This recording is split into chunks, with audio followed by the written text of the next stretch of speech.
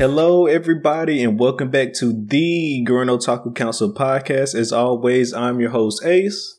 And I'm your host, McMillian. And we are back for another week with episode 16. But as always, if you would like to become a council member and follow us every week as we talk all things anime and sometimes manga, then make sure you hit that subscribe button, as well as follow us on our social media so you can stay up to date on all things about the council. And for any new listeners out there, our weekly episodes consist of me and McMillian following along with 3 animes of our choosing for the current anime season and review and discuss every new episode that comes out.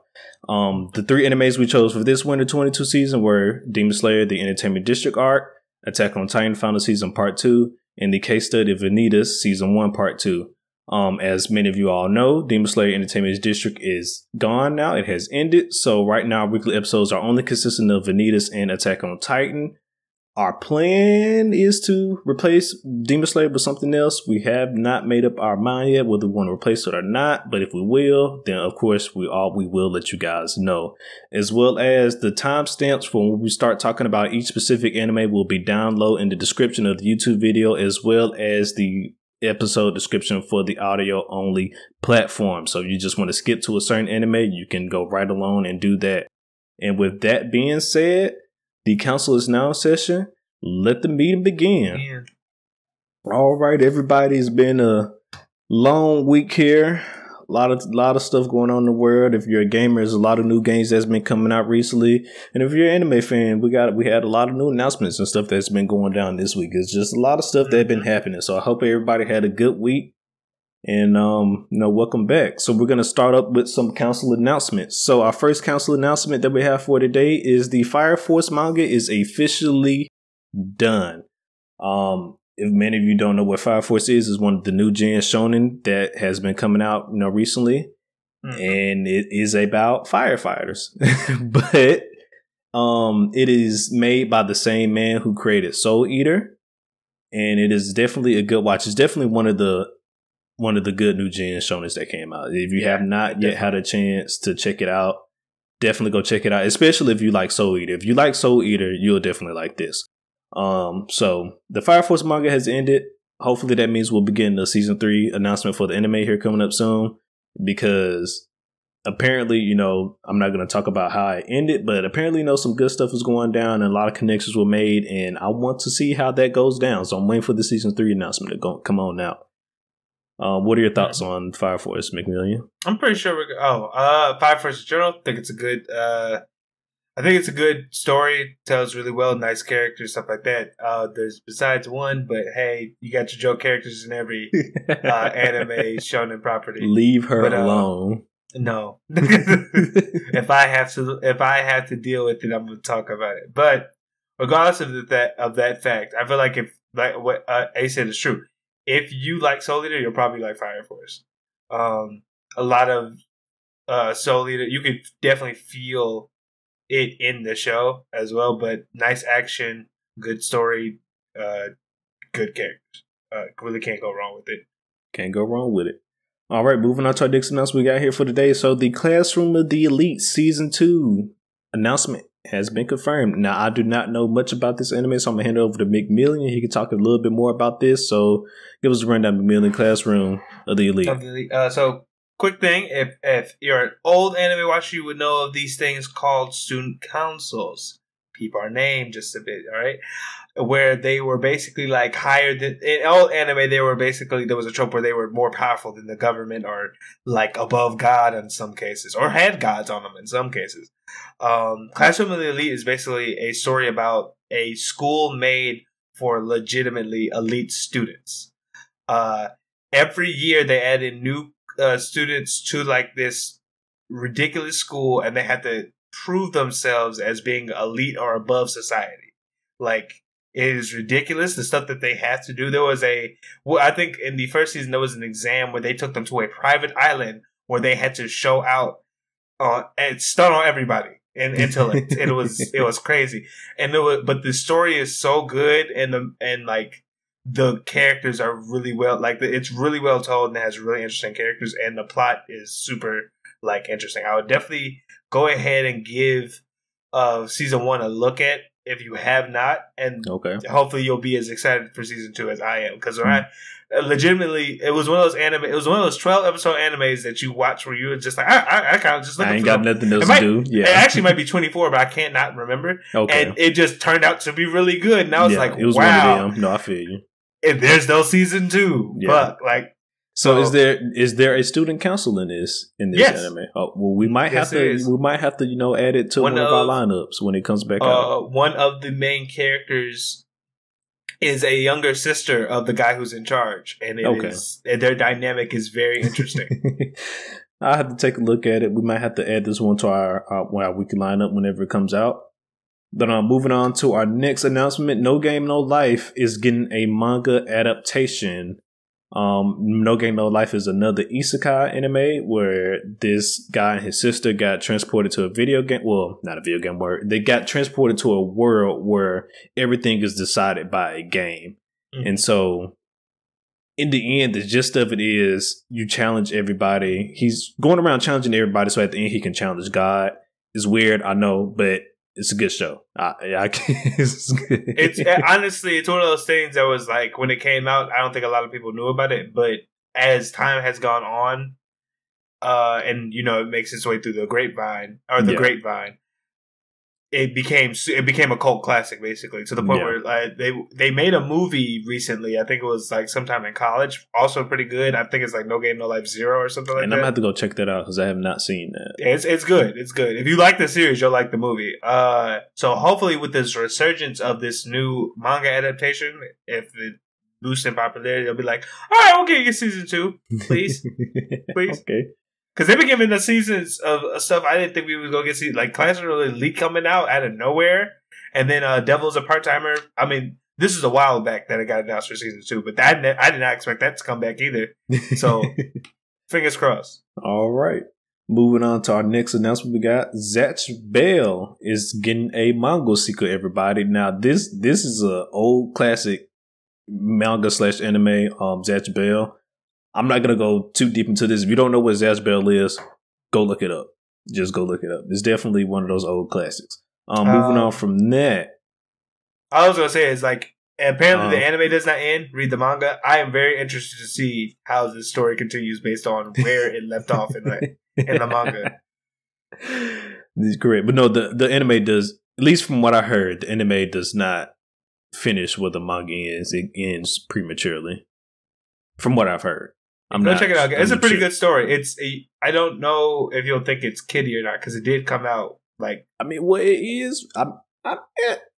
Subjective. It's decent. It's decently old though. Is all I'm going to say. It is. I guess would you consider it a kids anime? Like it was on for kids, but so was One Piece. So I don't know. Well, there you go. Well, anyways, so take it for what you will. It is getting a manga sequel. Hopefully, maybe even an anime sequel. Who knows? I guess it just depends on how well the manga does. But anyways, moving on for that. Our next announcement we got here: Nier Automata. There we go. Is getting a anime. We have officially got the announcement for the anime for Nier. And let me just tell you guys now, if you have not played any of the Nier titles, if you are a gamer, you are doing yourself a disservice. Definitely go give the Nier franchise a chance. They just remade the first one. It's called Nier Replicant. The sequel to that game is Nier Automata, which is the one that's getting an anime adaptation. Mm-hmm. It is good. And if you don't want to go play the games, this is definitely a nice chance to just get into the franchise as a whole. I hope this adaptation is good. I really do. I really hope it is good. I think it's been a hot second since we had like a video game TV adaptation. Even I guess as far as just like an anime adaptation, like I really hope it's good. I just really hope it's good. They got all the lore they need right there. They just got to execute. They just got to go and execute. Moving on from that. The Legend of Arceus is getting a web series. Pokemon Legend of Arceus is getting a web series. Mm-hmm. As you all know, Pokemon Legend of Arceus, the video game, just came out last month. It was doing wonders. It's been a big hit for Pokemon, and hopefully they continue to do that and give everybody what they want. And apparently that's, what they are doing, because the Gen 9 just got announced today. And it looks like it's going to be another Legend style game. So things like they planned ahead for this, and they're giving the people what they want, and hopefully, like I said, they continue the streak they got going on. Very excited to see both of these. Pokemon does pretty well on their web series. If you haven't checked them out, they're on YouTube for free. So, go look them up when you can. All right, and that is all the. Well, nope, I got one more council announcement. Strike that. So the JJK movie, JJK Zero, comes out on March 18th. We will be going and watching it, and we will be doing a movie review on that movie, so be on the lookout for that. Won't happen for a few weeks from now, because we gotta wait for the movie to come out, of course, but we are planning to do a movie review, so just keep that in mind. And so with that being said, that is the end of our council announcements, and we're gonna hop right into the episode. So last 2 episodes we started with K-State and Vanitas, but we're gonna switch it up this week, and this week we are going to start it up with Attack on Titan, episode 83, Pride. And we're going to hop right into our first section from what we learned for this episode. So, since this happened at the beginning, we're just go and start and talk about this for the beginning. So, we got the resolution to whether Connie was going to turn his mother into a Titan or not. We finally got the resolution to see that. And I just want to say I was wrong about how it was going to go down, but I was close. Yeah, you weren't that bad. The thing, when he started using the gears, I definitely thought, I was like, oh, Alex might have been right. And I was like, oh, hold on now. I was close.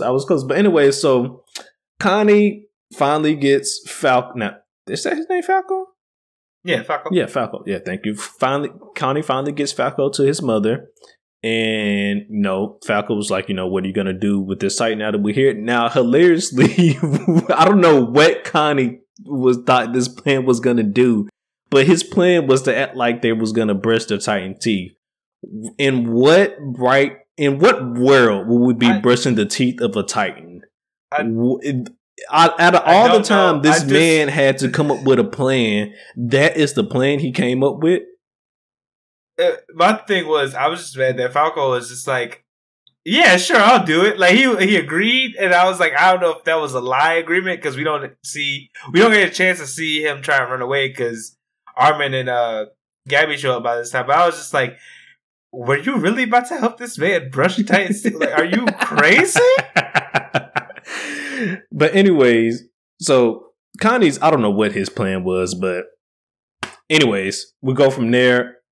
Armin and Gabby, it's still fuck Gabby, by the way. Armin and Gabby show up, and they're here to stop Connie. So, for those who don't know, last week I theorized that Armin was potentially going to kill Connie's mother. That is not what happened. So, what we got instead was Armin was going to basically commit suicide. Basically, he was going to sacrifice himself, and he was going to let himself get eaten by Connie's mother. I don't think that would have been the brightest thing to do. I guess you kind of stop whatever conflict you had going on with your friend, but at the same time, the rest of the group loses you, Armin. So what is Connie's mother going to help with the situation that's going on now? I mean, I think I just don't understand. One, besides like what Connie said, because I think what he said was correct, that my mom, there's no way his mom probably could have dealt with like the reality of like, oh man, I've ate my son's friend to like continue to live. Granted, she probably wouldn't be able to deal with Falco's thing either, so I thought that was also just like wow. But I think it's just a testament to how crazy shit is right now, because the world is damn near about to the world besides parody is about to get destroyed, and people on their last ropes. They don't know what the fuck going on. We don't know what to do. Why? Hey, Armin, like, look, man, if you want this that bad, I'll do it. But we ain't killing no kid. So you know what? I'm gonna ask you this question. You put yourself in Armin's shoes. What are you doing? Are you sacrificing yourself, or are you gonna kill? I'm punching Connie in the... I guess Falco or his mother. Well, I guess what would you do, maybe? I'm punching Connie in the face and be like, "Look, man, it's bad, but it's not murder a child bad." I mean, but he has the blade up to Falco's neck, though. You still gonna risk rushing Connie? Probably still. Yeah, I don't think he would have killed him because the thing is, he would have lost his leverage. So he would have went. So you just wouldn't went for Connie. The thing is, Armin. If I was now, you say if I was in Armin's shoes, Armin, I don't think is strong enough to like beat Connie up. Like Armin's not a fighter. I mean, but you're not necessarily Armin. Like I'm not saying like you're Armin himself, but you're in his situation. That's what I'm saying. Like I understand why Armin probably didn't rush Connie because there's no way Armin could have beat Connie in a fight. Like that's not Armin is not a CQC person. Me on the other hand, I'll scrap. I'll throw the ones. Okay, so I'll throw the ones. So everybody he would have fought Connie. That's what we're getting from this. In my opinion, like. If Connie was too slow, I would have died. And then now look at this. Now we ain't got a tech tissue. But like me, like Dick and my friend be like, Connie, this don't make sense. Like at the end of the day, this ain't right. And he knew it wasn't right. He was because the moment after he saved Armin, he was like, Dad, you know I've been acting crazy. I just wanted my mom back, but at the same time, she told me to be a good soldier and save people. I would like to go save people. Like you know what I'm saying? I feel you. I feel like all he needed was like a good smack to the head and be like, "Yeah, I'm tripping," or someone to tell. Yeah, because Armin, I think, did it the best way he could have done it. I just feel like if you could move faster than him, because there was no way he was gonna slash that boy. Not the way he was thinking. All them flashbacks. Okay. I don't know if I necessarily would have rushed Connie himself. I think I would have used Connie's mother as leverage to get him to drop Falco. The only thing is, I don't know how well threatening his mom would have done. Because the whole, like, if he, in my opinion. I mean, the man kept his mother alive for 4 years. I think it would have, I think it would have been very effective. But my thing is, I just know that the way in anime that works, fist fights tend to make people friends again. I don't understand it. Naruto and Sasuke blew off each other's arms, and now they're buddy. So that's why I'm just saying, like threatening his mom. I don't know what the result would have been. I just felt like the cooperation between the team that we probably would need later probably would not be as solid because Connie in the back of his head would be like, "This motherfucker threatened to kill my mother or killed my mother." The whole time, you know, in the back of his head. So okay. Well, all right. Well, moving on from that, before we go to our next little section right here, I just wanted to also mention the small little fact we learned in this episode. All the Colossal Titans have officially left Paradise. You know, they're just continuing the march, but they have all gotten out of the city now. Just wanted to touch upon that little small fact right there. But moving on to our next section, though, we're gonna call it the Avengers have assembled here. But you know, we got a group of people, you know, coming together to form a plan to stop Eren, and you know, we're gonna run through that now. So after Connie's and Armin's whole debacle, they come back to the city and they have a run in with Annie, which actually surprised the fuck out of me because I figured that Annie was long gone by now. Well, it wasn't the main city. It was probably one of the outside. One of those outskirt cities. There's 3 cities, so it was probably one of those. Or like, yeah, probably one of the outside. Okay, cities. So well that makes more sense now because I thought they was back in Paradise. No. I mean, they were all. The island. Well, yeah, the island, but yeah, I mean I forget the what main the last city. Yeah, I forget what the last one is called, but they were probably like in like the second walled city or whatever, something like that. Yeah, and they were just like, oh shit, let's eat and like figure out what we're gonna do. It was like, well, Annie escaped, and then she started choking on the shit she was eating. It was like, oh, fuck, you're right there. I thought that was hilarious, but... Correct. So they meet up with Annie. Annie decides to join them for whatever reason, and she ditched Hitch, goddammit. She ditched Hitch, and now Annie is with Connie and Armin. We go from there, and we come to Jean and Mikasa. Jean and Mikasa are still in the castle. Just watching Floch be Floch. It's still Floch. Well, Mikasa isn't really watching Floch. She's just kind of around. Like I'll say that because the first scene, you know, Floch was giving his big speech and Mikasa was she was there. Yeah, she was in the back. I forgot. But anyways, fast forwarding from Floch giving his "fuck the world" speech, we come to the execution of Yelena and old boy. I do not want to mispronounce his name, so I'm gonna let McMillian say it. Capone. There we go. All right. If I mess that up, I do apologize. So we flash forward to where Floch is about to execute these two people. And before that happens, somewhere between this instant, John and Mikasa met up with Hange and Pieck, and they formed a plan together to come together and stop Eren. But when did they do that?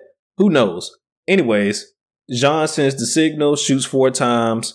Pieck come through, crashing through the walls, grabs Jean, Yelena, and old boy. I'm not going to say his name because I don't want to pronounce it. You know who I'm talking about. Grabs old boy and dip. At that is happening, Mikasa, Arma, Connie, and Annie, they got carts, they got supplies, they got weapons, they got food. They're taking all this and they're heading out of the city. Now, when the hell did they have time to plan all this? That we was talking about this off camera, but when the hell did they have time to meet up with Hange and discuss this plan? Yeah, because that's what I want. In the beginning of the episode, we get to see Levi and all the Levi, Hange, Pieck, and like the only Marlene commander who we've seen like throughout the season. They struck a deal, or some shit, and we don't see them ever again to the end of this episode. So we just like, how did this get orchestrated? Who orchestrated? Who was sending out the letters? And so, as they're fleeing the city, they go and meet up with Reiner, and now they're bringing along Reiner with them for the ride. Because, I mean, why not? He's the armor titan. We need some more muscle. Why not bring Reiner along with us? Yeah, we need people to stop this giant monstrosity. Why not get the other lesser monstrosities to, They basically woke him up and said, hey, get up. We're going to save the world. We're going to save the world. Grab your things. It's time to save the world. Oh, man. But yep, the Avengers have assembled. So now the group consists of, run through this real quick, Mikasa, Armin, Connie, Jean, Falco, Gabby, and Reiner. That's our one group right there. And Annie. Sorry. That's our first group. And then our second group, Levi, Hange, Pieck, the Marlene commander, Jean. I already said Jean, Yelena, old boy. Y'all know whose name is. And that is our second group. I'm assuming that at one point they're all going to come together. I wouldn't see why not. They're all heading to the same destination. So at one point, probably the next episode, they're all going to come together and they are moving to stop Eren, which is also another interesting thing to think about, that at least Mikasa, referring to Mikasa and Armin, that they made the decision to say, hey, yeah, even though Eren is our friend and he's doing this for us, he's doing this for, his people and not, they don't agree. They still don't agree with world domination, basically. Just killing it. Yeah, world genocide. They don't agree with it. So they're going to go and try and stop him. What can they do to stop him? Who knows? But they're going to try. They gotta look. You gotta draw the line somewhere. You gotta call your friends out when they fucking up. And I understand why he made this decision. I completely understand. Do I condone it? No, genocide is never the answer because that's wild as hell. But this is. Well, we will have to wait and see how the hell this all plays out. Because in my head, I still don't know. A thunder spear can't hurt that, right? It might, depend on, because from the way it looked like it was all like skeleton and bones and stuff. So maybe a thunder spear could, do something to it. Maybe. I just know that thing looked like. Honestly, if anything could do something to it, I think it would be a thunder spear instead of their regular little blades. Probably. I'm just saying, like, we got 3 Titans. One of them don't know how to use his abilities. Oh no, we have 4 Titans, but Annie is so weak right now. I don't know if her transformer would even help. Well, she might be. Well, she has gotten a chance to put food on her stomach now, and she had a chance to rest. So she might be a little bit better now. I don't know how much just one pie is gonna do,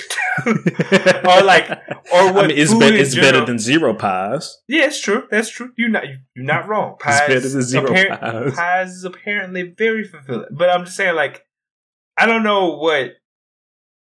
4 Titans, one of them being possibly at half power just because of how long she's been encased, like her heart and hardened. Because I'm pretty sure that has effects on her body besides her just being like starving. Mm-hmm. Because if you don't move around for a while in real life, your body starts to get weak and stuff. Yeah, you lose muscle strength, and stuff like that.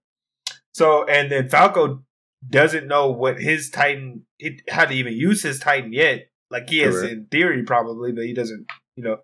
Theory and practice are 2 different things. So I'm just like... listen. I don't know what they're going to do either, but they got Levi and FaZe Gabby, so, but Levi crippled, right? He looked like the Attack on Titan version of Professor X. And did you not see that determination in that man's eye? I did, but determination it does not let you become non-crippled. That boy is good and fucked up right now. Hey, listen, that man. I bet he can still move around though to some extent. Levi gonna show y'all. He gonna show y'all why he's the real protagonist of this anime. We will have to see. But I guess with that being said, Ace, since you asked me a question, do you think that if you were part of a team to go take out Eldritch God, Eren, do you think and you were a friend of his, knowing all the things and why he's doing, do you think you would join this team or do you think you'd be on the fence? That is a good question. And to be honest with you, I don't know what the hell I would do in that situation because I don't know what I would do now as a viewer. So if I'm actually living in that world, I don't know what the hell I would do. It's thousands of Colossus of Titans out there. What are we supposed to do to stop Eren? I don't know. I guess really it would. I guess at the end of the day, it would depend on how close I was to Eren at the end of the day, or to somebody else in the group to make me feel like, okay, I guess since y'all going to save the world, I might as well come with y'all too. I guess be staying here with the Jaegerists, you know what I mean? So that it's funny. I didn't even think about that.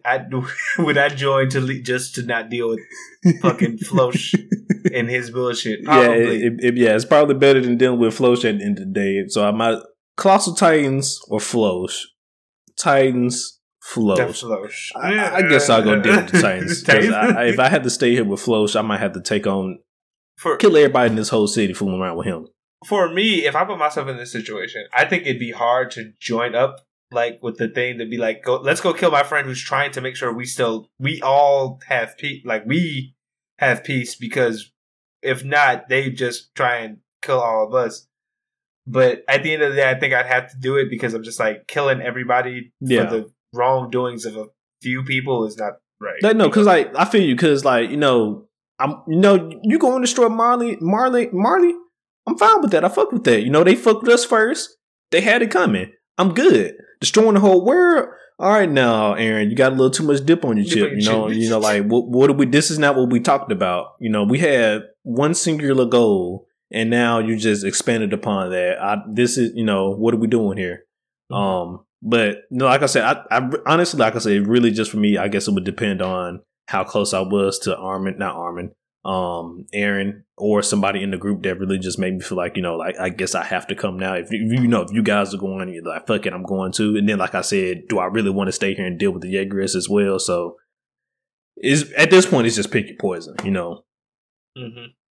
Pick your poison. But yeah. And for the last thing we learned today, so if you haven't followed us along with us, we've been theorizing on why the fuck have we not seen Zeke yet? Is this man dead or alive? And apparently, via Hange, Eren has this man. He still needs him Zeke's Zeke's warrior blood. There we go. He still needs Zeke's warrior blood to access the Fountain Titan's power. So that man got him trapped up somewhere with him on the Fountain Titan up there. So it looks like if I had to guess, I think their game plan is going to be kill Zeke. At least I know that's Levi's game plan for the most part. Kill Zeke, and therefore Eren can't use the Founding Titans powers anymore. Therefore, all the Colossal Titans will stop. Well, no, I guess. Well, now my question is: say they do kill Zeke, right? And they disconnect Eren from the Founding Titan. What the hell happens to the Colossal Titans? Do they just stop? Are they going to continue to march? What are they going to do? That is a good question because I guess they only received one command. I'm assuming from Eren, which is just fuck this shit up. I don't know what happens if you just like in movies. It's like, oh, they killed the Mother Brain, they all die, but I don't think that's how it's gonna work with Attack on Titan. Just based off what I've seen before, so it'll be interesting to figure out. I mean that we'll have to see what's going on. But yeah, the Avengers have assembled. They're going to stop Eren, who is the antagonist / protagonist of this show. And I'm just gonna have to see where it goes from here. Mm-hmm. And we're gonna move on to what we dislike now. And we basically already talked about what I disliked, which was just how the fuck did the Avengers assemble without them notes? I just need who was sending the letters, because that just was the symbol just happened to. I agree with you. Like thinking about it, I can put 2 and 2 together, but just from what they visually showed us, I do agree with you. They didn't show us who made what happened. Did Hange come back to the city? Did she send Pieck? Even though we know Pieck was there, did she tell Pieck go tell because of this and that? We didn't get none of that. It's just here's the plan. Go execute it, and we just saw him execute it basically. I will agree with you on that. It was a little weird, but we did, like I said, just for me being able to put 2 and 2 together, I you can, like I said, probably from watching business, you can guess maybe how the events lined up, but the thing is, they don't show it, so it's kind of like, how did this work? Yeah, how does everything line up? No, who was orchestrating this? Because he had to go. Armin had to go this way. Mikasa was over here. Mikasa John was over here. Who sent out the bat signal? Yeah, I was what's going on? Y'all niggas was in the forest.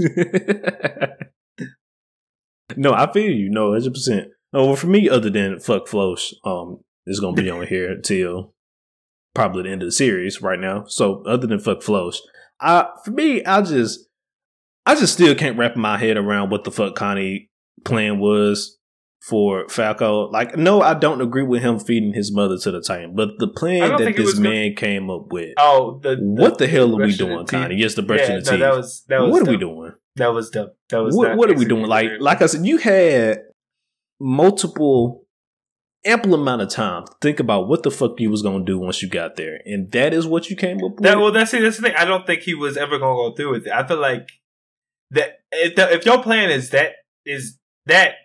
I don't think you was really gonna go through with it. I think you was entertaining the idea, but I don't think you was going through it. I don't know. I think if Armin and Armin and Gabby ain't show up, I think he would have went through with it. Yeah, he was regretting it. Unless like you said, because he was debating in his mind, he's such an innocent boy and stuff like that. Unless the guilt just started eating him alive, then yes, okay, he wouldn't have went through with it.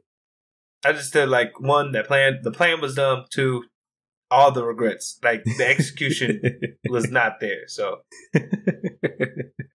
well, all right. Well, we're gonna move on to our favorite scenes now, and I really only have one, and it was at the point where Yelena and Oba was finna get executed, and let me tell you why. Because I thought before that, when Flosh was giving his "fuck the world" speech, I thought Jean was gonna kill him then.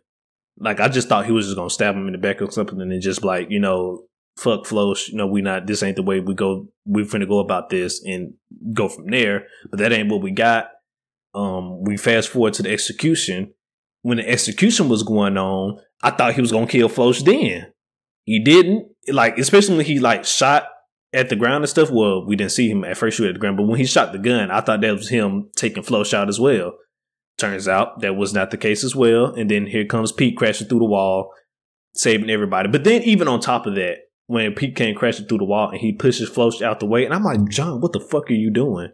Why would you save him And then, they fast forward to, them being in the river and stuff. And I was like, oh, yeah. Okay.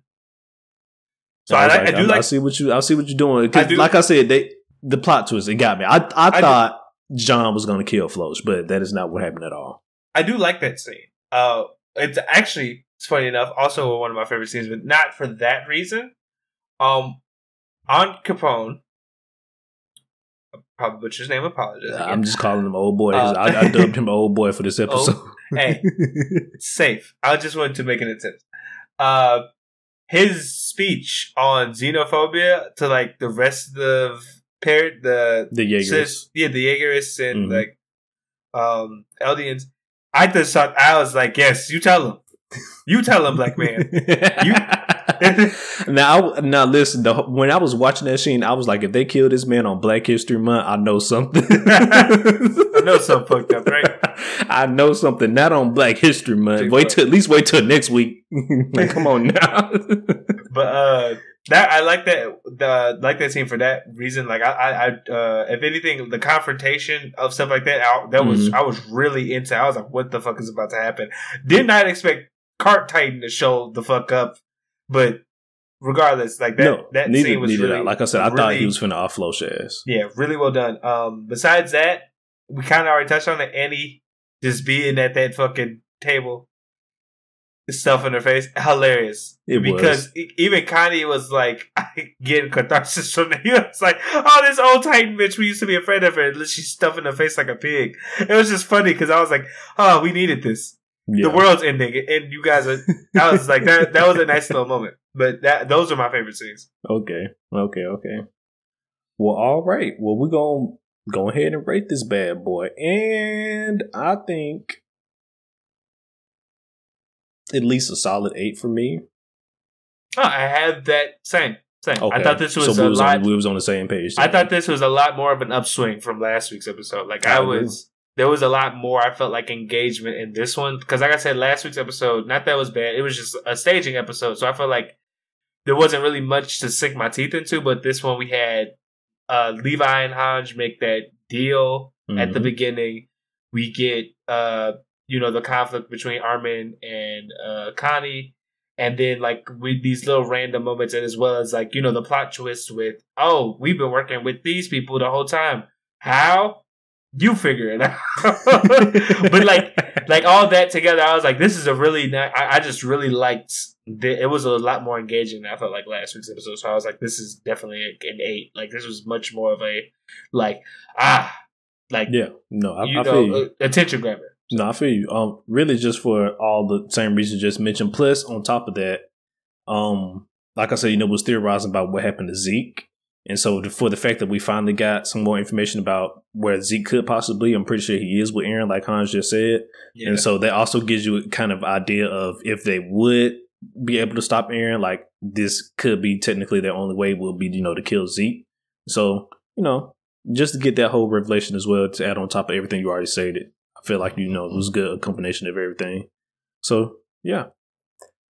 But all right.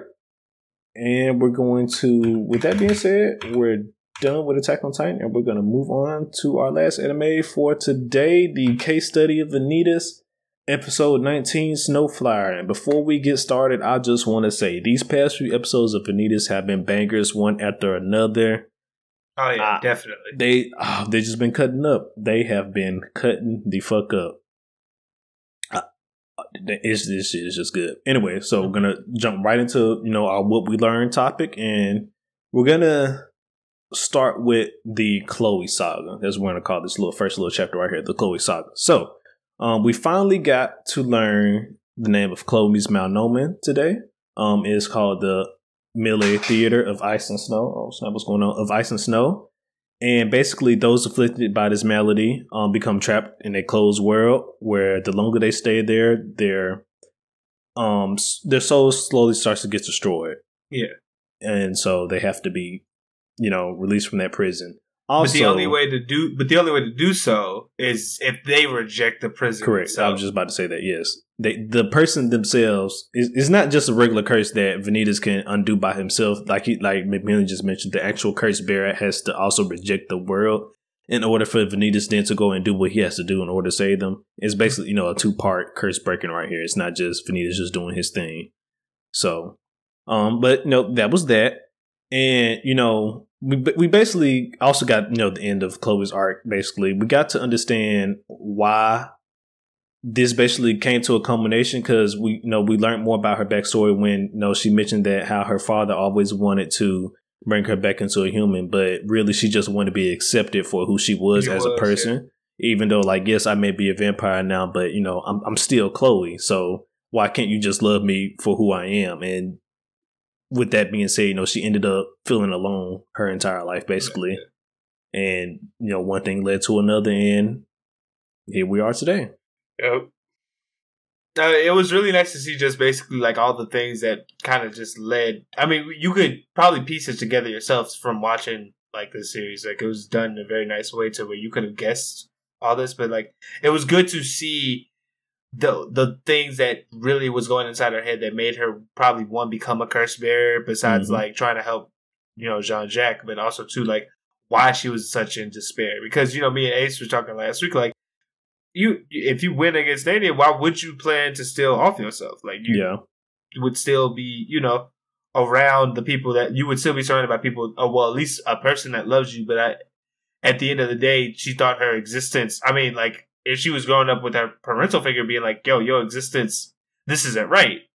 So, there was probably a whole, not even probably, but we got to learn there's a whole bunch of stuff going on, with that. Correct. And so, Chloe ends up rejecting her prison. Vanitas is able to save her. The closed world is now dispelled. They come back out into a field of blue flowers, the same blue flowers we saw, we normally see throughout this series.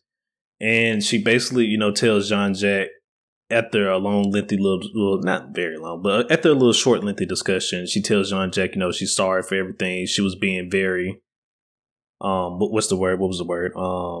Selfish. There we go. She was being very selfish for her actions, and she really, after Jean-Jacques been saying, why would you leave me by herself? And then she just basically agreed with him. I was selfish for trying to leave you here by yourself. Let's go live together. Yeah, and we got a really nice scene probably around that as well, where both Jean-Jacques and Vanitas was healing Chloe, but both Jean-Jacques and Janae reaching out and pulling Chloe into them, and it was it was the nice little scene because it was also catharsis for Janae being who could not reach out before and save her because of the whole being a brewer training and stuff like that. So yeah, and then at the end of little Chloe's little saga right here, which I'm glad they touched upon because I was thinking about this the whole time I was watching the episode. So after Vanitas cures Chloe, he then goes to cure Jean-Jacques, and I was thinking that's what I was thinking the whole time. I was well, damn, are you not gonna cure John as well? I'm we're just gonna leave this man as the beast. This is one of the main reasons we came here for. But John, basically, it was John's decision at the end of the day to lift the curse from off of him, because he mentioned how he became the beast basically to protect Chloe, but he was saying that if at the end of the day, if it's gonna hurt her, he's just gonna have to use his own strength to protect Chloe. And so he made the decision to let Vanitas lift the curse on him and just be Jean-Jacques once again. And so the beast is no more, and hopefully John and Chloe can live happily ever after. But as we know, Nania is still out there somewhere doing God knows what. Will she come back to mess with them? Hopefully not. But we know what it is. Yeah, now. And then also not the church, but the Lord Ruthven, and the church potentially may also still chase after them as well. So there's that aspect as well. So they might have to go into hiding. Who knows where they go into hiding? But something's gonna have to give. They're not just fully safe just yet. Yeah, so, Chloe and Jean-Jacques have a tough road ahead of them, but I'm pretty sure they'll make it out fine, considering they now not only have each other, but they have allies within, as Vanitas, Noi, and Janae. So correct.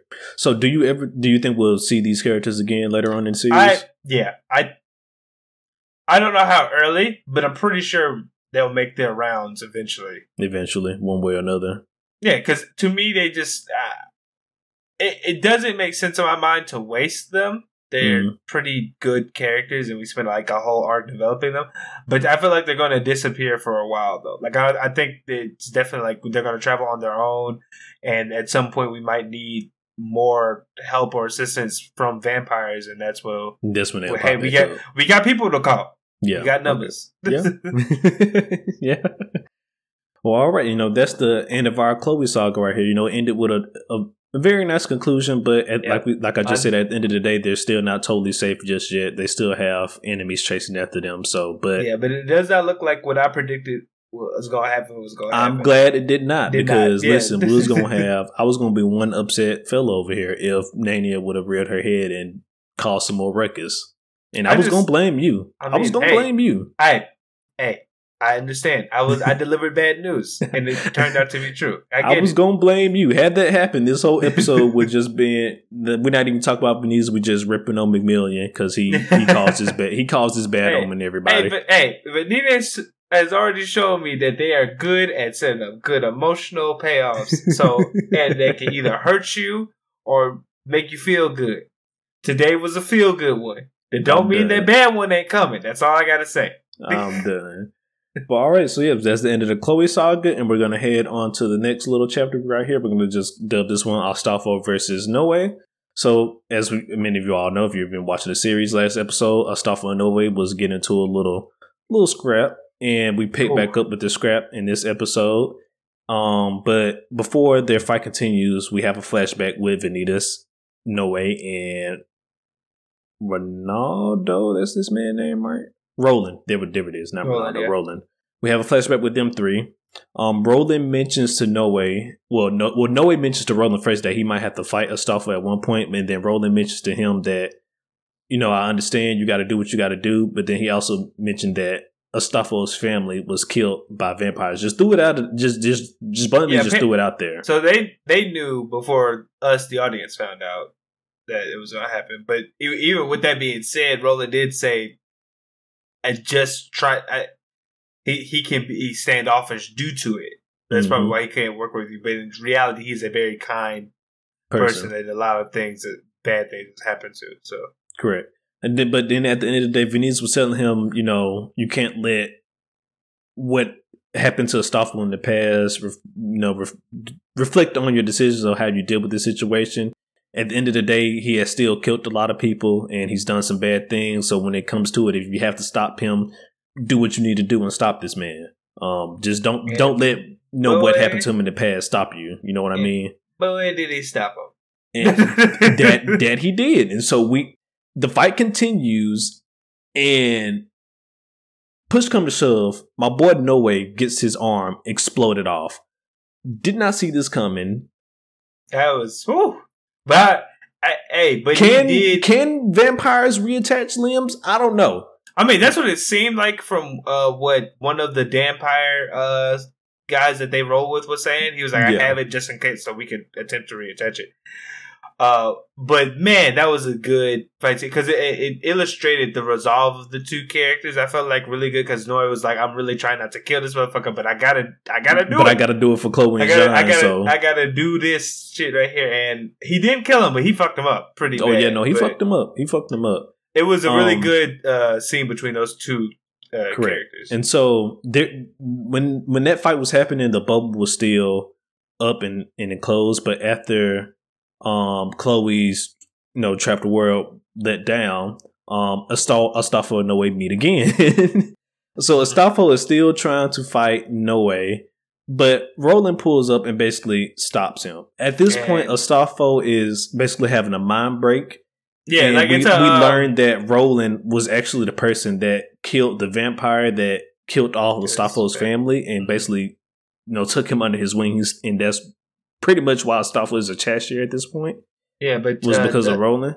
I mean, well, he probably became a Cheshire because of his family. But that too. But I mean, the reason he's alive. Yeah, he already. But he had connections with Roland and stuff like that. And I'm pretty sure after that happened, he really had nowhere else to go, and he probably went with Roland. You know what I mean? So I don't doubt that. But also, like, upon seeing him, we get this like it felt so bad too. But they did such a good job of like showing like the PTSD that Astolfo is dealing with. Because the moment he saw Roland, it was like he transformed right back into Kid and stuff, and he was just like, "Please save my sister," fully knowing now at his age, at this time, his sister's most likely gone. Yeah. So, no, like I said last episode, after seeing Astolfo's backstory, I understand why he has so much rage built up inside of him. Like, I do not. Well, I mean, you like Vinny said, he is responsible for his actions. You can blame him for the things that he's done, but to say that I have no empathy for this character would be a mistake now. Yeah, no, 100%. Like, They did a good job making you feel for Astolfo, even though he's done many bad things. So it almost like it puts you in the shoes of Vanitas as well. Like, do we feel sorry for him, or do we, like Vanitas said, do we judge him by the things he has done? Because like you mentioned, he's the one who did his own actions. That was up to him. So even though some stuff bad things happen to you at the end of the day, you're still the one responsible for your own actions at the end of the day. And, it just makes you think. Just really makes you think. And so that was the end of the Astolfo and Noe conflict. And will we see Astolfo again? I'm pretty sure we will. How will that go down once he comes back? Who knows? Yeah. He might have, like, some of the anger might let go after this encounter, but then at the same time, I don't know. I think he might just stay true to his character, and when he see Noe again, it might just be on sight again. Yeah, so because I think he has developed. I'm pretty sure, unless some major therapy happens for this character, I think Noe is his new rival, or like I'm pretty sure he's going to hold a grudge against Noe. No, I feel you. And all right. And so before we talk about our last big little chapter we got right here, we want to talk about a small one. So throughout this, me and McMillan was theorizing that the half human, half vampires, the Dampiers that was with Vanitas and Noe, that they had ulterior motives besides the alteration engine. And we also theorized that maybe that their true goal was to get the Divine Tearstone from the alteration engine, and we were correct. Yeah, at the end of this episode, they showed a small little scene where they had the Divine Tearstone in their hand. That's what they came here for. I'm glad you reminded me of this. So Millie reminded me of the guy who they're working for. They're working for Sir Francis Varney, otherwise referred to as the Clockwork Fiend. If I'm not mistaken, we have not got yet introduced to this character. We haven't got introduced, but we did when the Nania thing happened, and like all the vampires since it, they showed a little image, a still image of him. Like, I don't know where he was, but apparently he also sensed Nania. Well, Queen, I forget her. I don't remember her name. Faustina coming, basically taking her back her like true form. Oh, okay. You're talking about that scene. Okay. Yeah. Okay. Like when they like flash between everybody, it showed like a very small flash of him. So he apparently is a powerful vampire of some sort if he can sense when that happened, Yeah. Well, yeah. Because I was about to say, almost maybe everybody sensed it because I think his name is Luke. He sensed it as well. But Luke is related to the Queen, remember? Lucas, yeah, you're right. No, you're correct. Yeah. Okay, but yeah, so they have the Divine Tearstone now. What is the Clockwork Fiend gonna do with it? Who knows? Maybe make some type of contraption similar to the alteration engine with it. Maybe not exactly, something like the alteration engine, but he's gonna use it to build some sort of contraption with it because he works on machines and stuff. So he's gonna use it to build some sort of contraption. And if he asks for it, who knows what he could?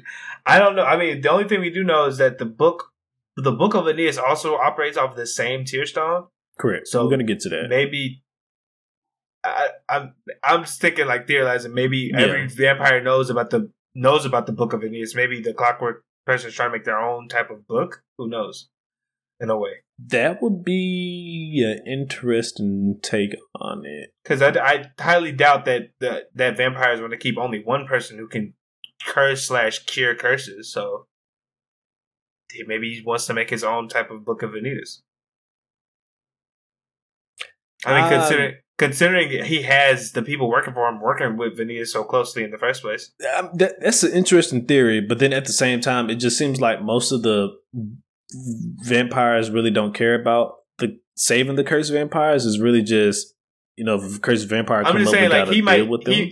I'm just saying, like, this Varney guy or the Clockwork Queen, he might be different because he might be. He has the people working under him working with Vanitas in the first place. A guy who's helping to cure cursed vampires. So, and even though it was, I guess, for the core of the alteration, he'd still sent Vanitas on the trail of Chloe. So, I mean, yeah, but then at the same time, maybe he figured that using Vanitas would be his best chance at getting up. I'm not saying that it couldn't be that. I'm just saying, like, he could have more than that. Could have been a part of his most of will was to help out this vampire. Was to help out, yeah, okay. Like his main goal could have still been to get the tier, but yeah, no, I can see that. I can see that.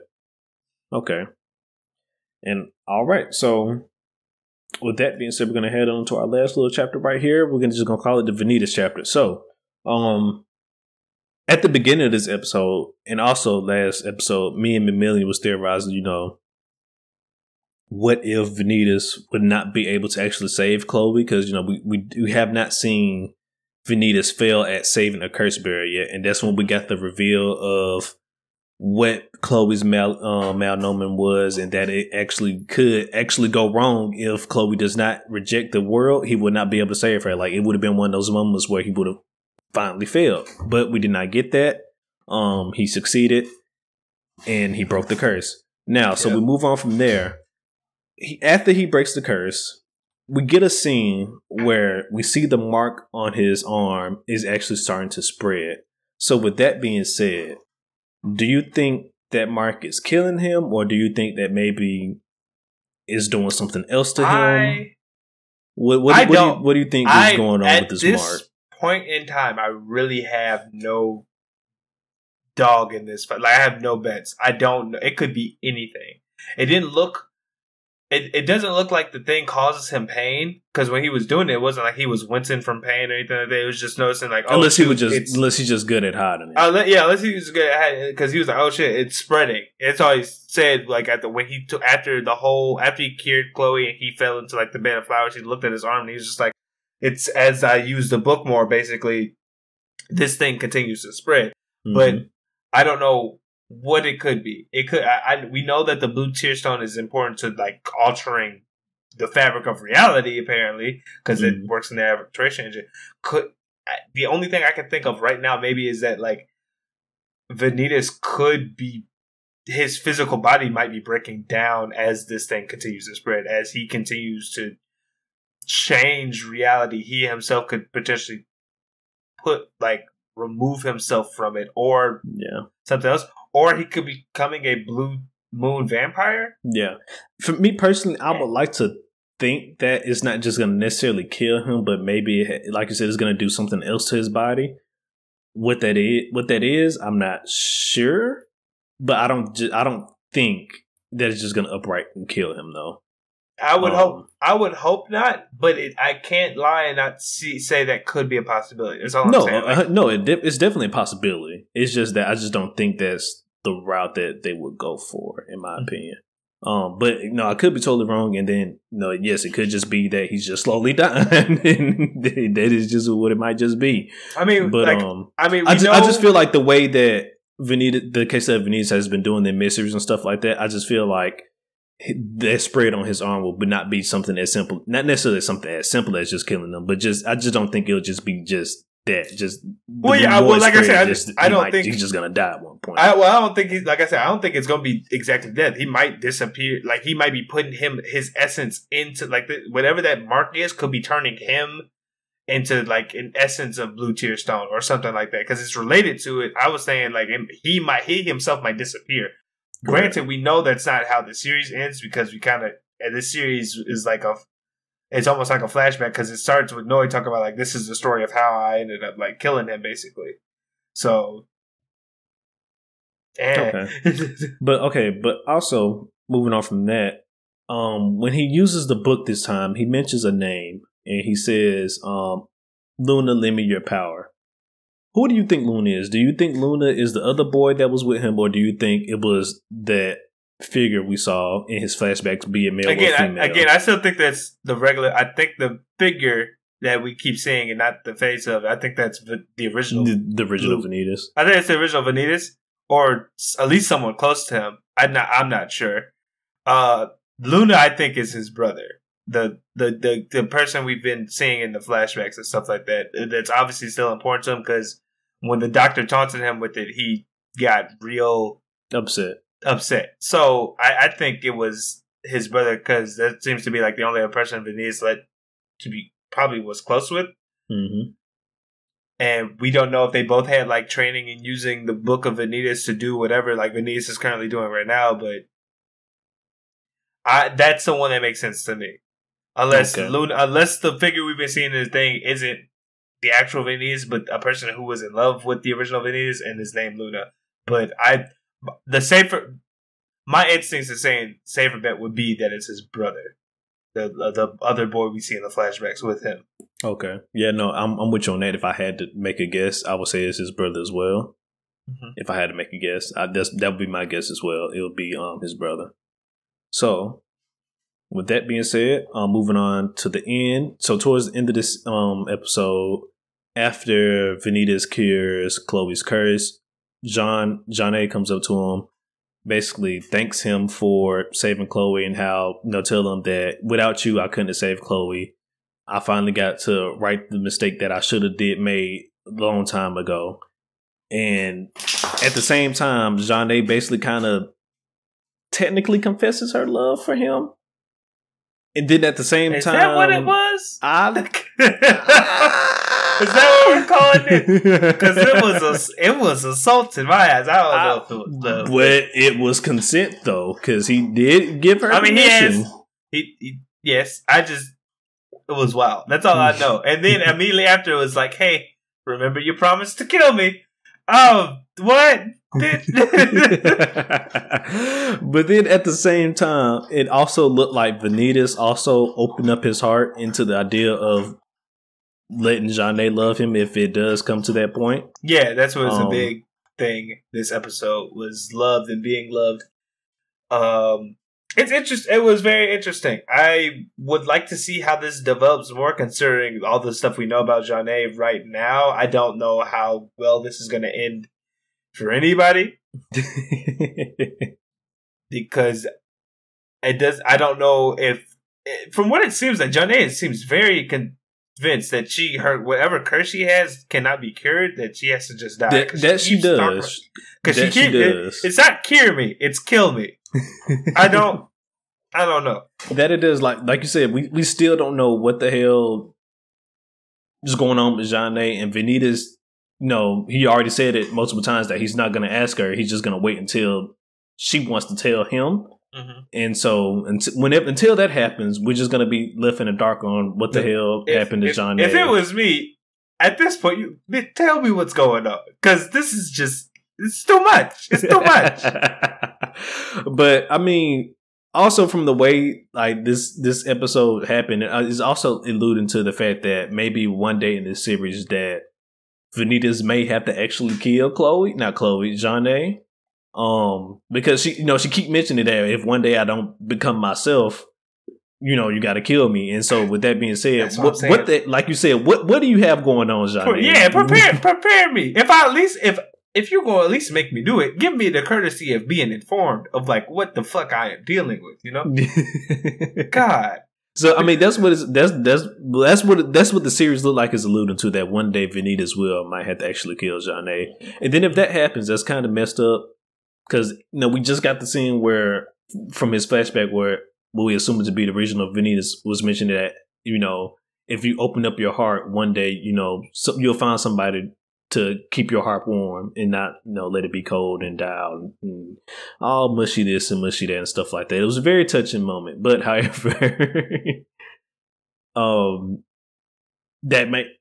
that dream might get crushed if he has to end up killing this girl. It's no telling what it'll actually do to Vanitas, to him as a person. Mm-hmm. Especially if he really did finally open up to the idea of allowing Janae to love her, if he does have to end up killing her one day, oh man, it's gonna be wild. It's gonna be wild. Look, I've been hurt by 86 Vanitas. Please don't do it. Please. It's gonna be so wild. And that's pretty much for what we learned from this episode section, and we're gonna move on to our next section, to our dislikes. And I'm gonna start with you, Millie. Do you have any dislikes for this episode? Really nothing. I felt like they told the story they wanted to tell. I could follow all of it. I was fine with everything that happened. I agree. I don't have a dislike for this episode, and I don't even really, if I can call this a nitpick, but something about Myrrh is just not sitting right in my spirit. I feel you. I definitely think something's up with that cat, but but that's more of like a story thing than it would be like a dislike. Or yeah, that's what I said. It's just I don't know. It's just it's like a mental note. Like I'm like there's something going on with this cat besides just being comic relief. Yeah, exactly. Like you just I don't know. You just seem to pop up and pop out at the right time. It just all seemed too convenient for me right now, Myrrh. Like I got my eyes on you. Okay, I got my eyes on you, Myrrh. Don't think I don't see you, because I see you. Exactly. But no, other than, like I said, that really wasn't a dislike. But I mean, yeah, I think that was like 3 episodes in a row, but we really didn't have a dislike for Queso de Vanitas. Like I said at the start of this section, Vanitas has been popping off these last few episodes. I don't know what the writer got going on. He or she is on crack right now. I think it's a woman. And the story, these last few episodes have just been good as hell. Just a banger, one after another. And like Mamini said, I have nothing I can be mad about at all. Quite honestly, with these last couple, there's nothing I can be mad about. Because even the last episode, it was just more of like, where the fuck did she go? You don't. I thank God she left at the same time. It's also a danger for her to just be out there doing God knows what. But yeah, God knows what. Then potentially there might be more of something like her out there. Like who the hell knows what's going on with the Queen at this point? And like that reveal, like we mentioned last week, I look forward nothing to is going to top that reveal. And I think until we see the original videos. Yeah, exactly. Unless we see more of her or the original, or like you said, the original videos. Like that's just wild. But moving on from that, we're just gonna go to our favorite scenes. So Million, hit me. Favorite scenes for this episode. Noi losing his hand. Him being like, it's all or nothing, and beating like loot the explosion, and then him coming straight out of the smoke to just deliver that sweet straight to our stomach. That was great. You can't ask for something better than that. That shit was cinematic right there. No, hey, listen, I'm with you on that. You can't ask for nothing better than that. That was also one of my favorite scenes. No need to dwell on it. You hit the head right on the nail. One of my other favorite scenes was after Vanitas lifted Chloe's spell, not spell. She basically socked John Jack. She went. Okay, so that was also mine. We got to see Chloe basically become. I don't know if it would be tsundere. I think it's a tsundere, but that whole trope of her beating up John Jack and him being like, "How is this? I just helped you out." Yeah, one of your classic romance anime tropes. Yeah, so. But it was a nice light moment, a nice funny light moment after all that trauma that we technically got to see. We was going through some trauma. You're right. So like, I agree with you. It was very nice, touchy feely warming stuff that we got to see after being, like you said, traumatized these past 2 episodes. So, we definitely needed that, and I'm glad it ended on Nettie and not stabbing somebody in the back. But here we are. That was one of my favorite scenes as well. And I think those are my only 2 favorite scenes, really. Yeah, that was it for me as well. So I guess with that being said, we can get to rating. And for me, this was also like, dang, I'm debating giving it an 8 or a 9. It was such a nice. I'm at least an 8. I'm debating on giving it a 9 because the way they concluded this arc was just so damn well done, and they wrapped up Chloe's arc and John's arc. We learned more about Vanitas and how he's basically opening it up to not only necessarily Janae, but also just the people around him, including Noe and all his other friends and stuff like that. He's gonna look like he's opening up to people more.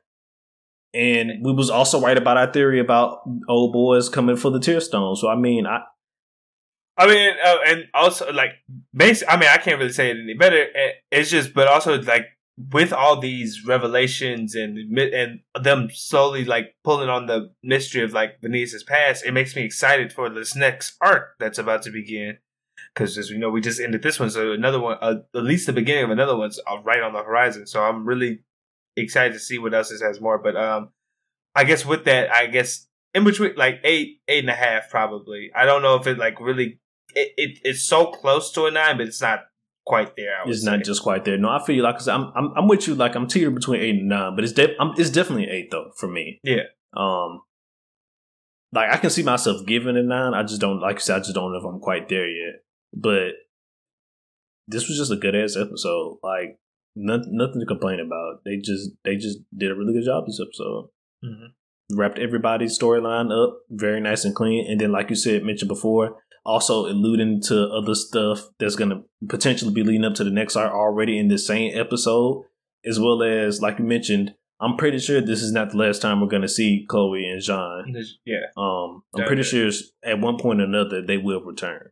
Mm-hmm. So it's just a matter of when and what for, you know? Yeah. And it's a lot to look forward to. It is. It is. The mysteries just keep piling on up. And all right, well, that's the end of the case of Vanitas. And is there anything else you would like to say before we head on out of here, McMillian? No, just like I said at the beginning, guys, if you have not checked out Classroom of Elite, please do, so you can be excited for season 2. I'm gonna have to check this out because I shit you not, guys. I have not heard of this until I saw the announcement, and then I came and talked to McMillian about it.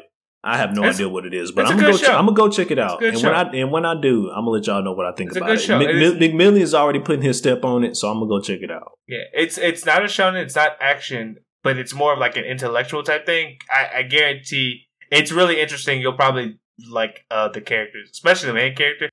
Different than I feel like any main character you get from most anime. Like, he really is kind of a contrast for most protagonists. But with that being said, guys, as always, thank you for coming out and watching us on YouTube. Like I said, like, comment, subscribe if you haven't. Let us know your thoughts on like the animes that we talked about. For my audio only listeners, please consider rating the episode real well and giving us a review. It helps helps us get the word out. Spread it to your friends, stuff like that. Share the podcast. Yep. As always, you can find us on Instagram at Gurren Otaku Council and on Twitter at Gurren Otaku. So that's how you get to stay up to date with the council. Guys, just enjoy your week. Enjoy everything and all things anime. We will catch you next time. Meeting adjourned. Peace.